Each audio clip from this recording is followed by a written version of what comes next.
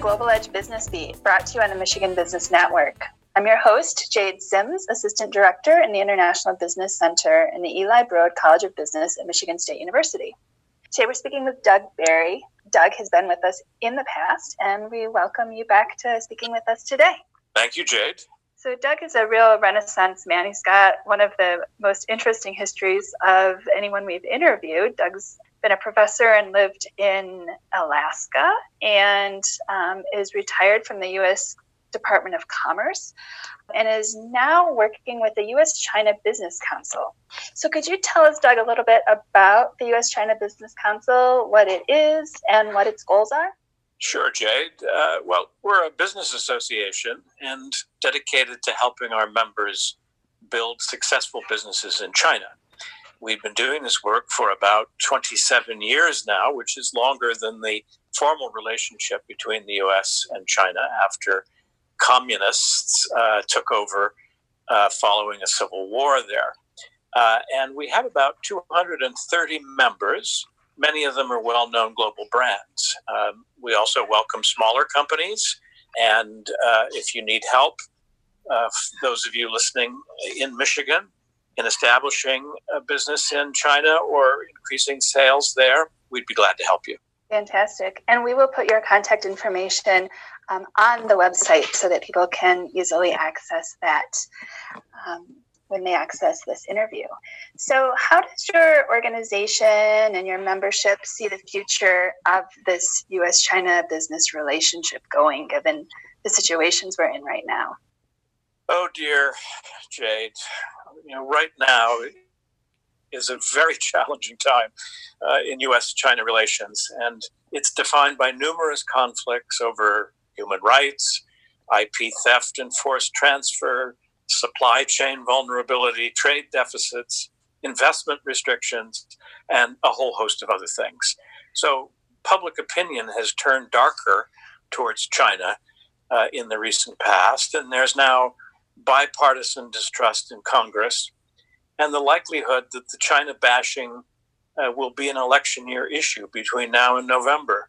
So if you crave affection, as I do, for your positions, being a pragmatic voice is not a comfortable place to be right now. No, absolutely not. And I just read an article talking about interviews and studies they've done on the other side of the ocean, and that the Chinese view among the general population is kind of similar to what we have of them. They kind of also are a little skeptical of us and have a darker view of us than they have in the past. Yes, and I don't know what the answer to that is. I mean, certainly is to show that the economies are still very interconnected. That would be one way, and to show the mutual advantages of having a more trustful relationship. But at the same time, we have to be very clear with the Chinese about what we want and expect, and they have to be the same with us. And right now, there doesn't seem to be a lot of discussion at the various levels of government that there needs to be in order to get to that point. It's mainly finger pointing and yelling back and forth. Yeah, well, hopefully we can both work to improve that dialogue and improve that understanding. So you have recently published your annual state export report and talking about that economic relationship and that economic dependence. Could you talk to us a little bit about the report, its history, how long you guys have been doing it, and why it's so important? Sure. Well, this is, of course, the one bright spot in the relationship and maybe the way forward, especially for organizations such as ours and for reasonable people all over the country who believe that a conflict between China and the United States is in no one's best interest. So we have to look at these areas where we can identify common interest and try to build on them. And certainly at the state level, many states, including Michigan, enjoy a very positive relationship economically with China. And we've done this study now for the last 10 years or more, and it basically looks at published data from the Department of Commerce, which tracks all of our goods and services exports as a nation and as individual states.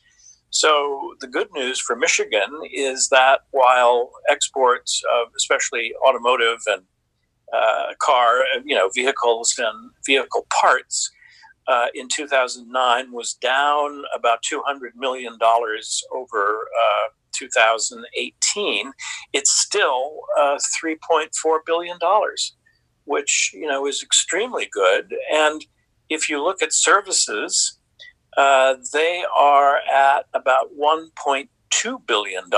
That's in 2008. The services exports lagged by a year over the goods exports.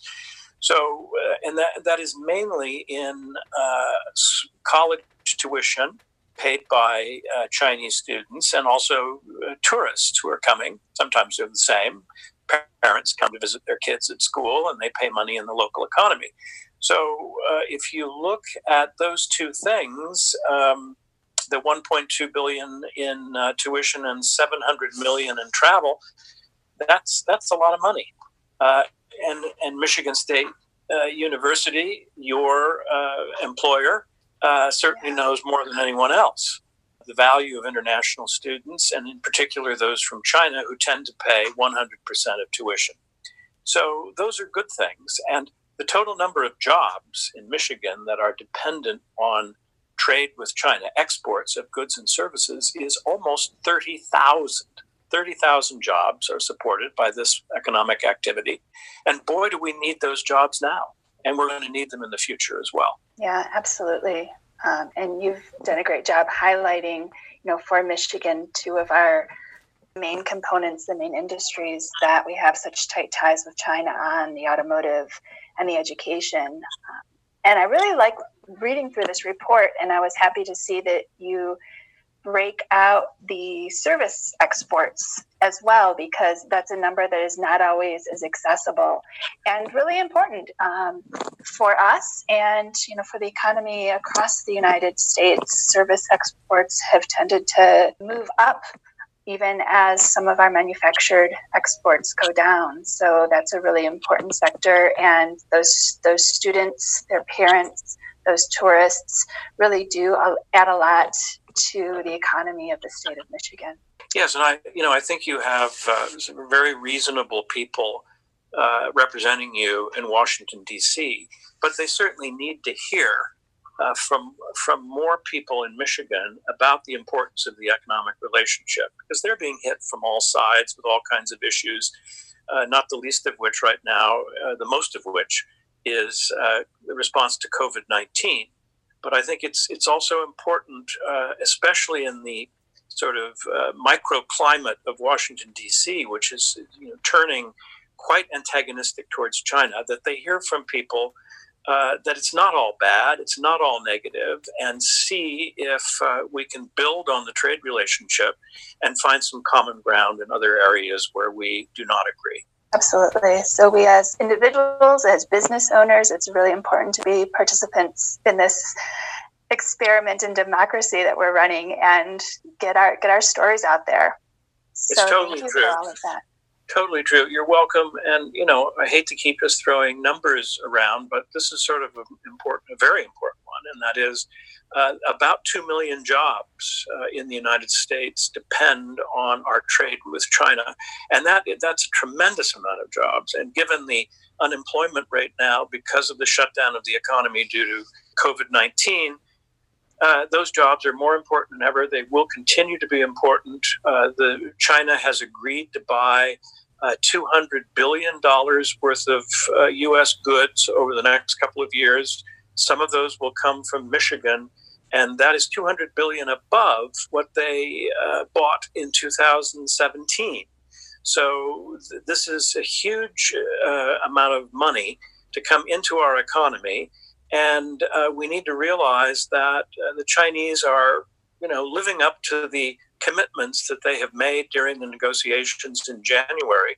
And they are going to buy those goods over the next couple of years. And then, there's a second phase of this agreement, which will take on some of the more difficult, thorny problems that we have in the relationship, and we need to focus on getting that agreement done as well.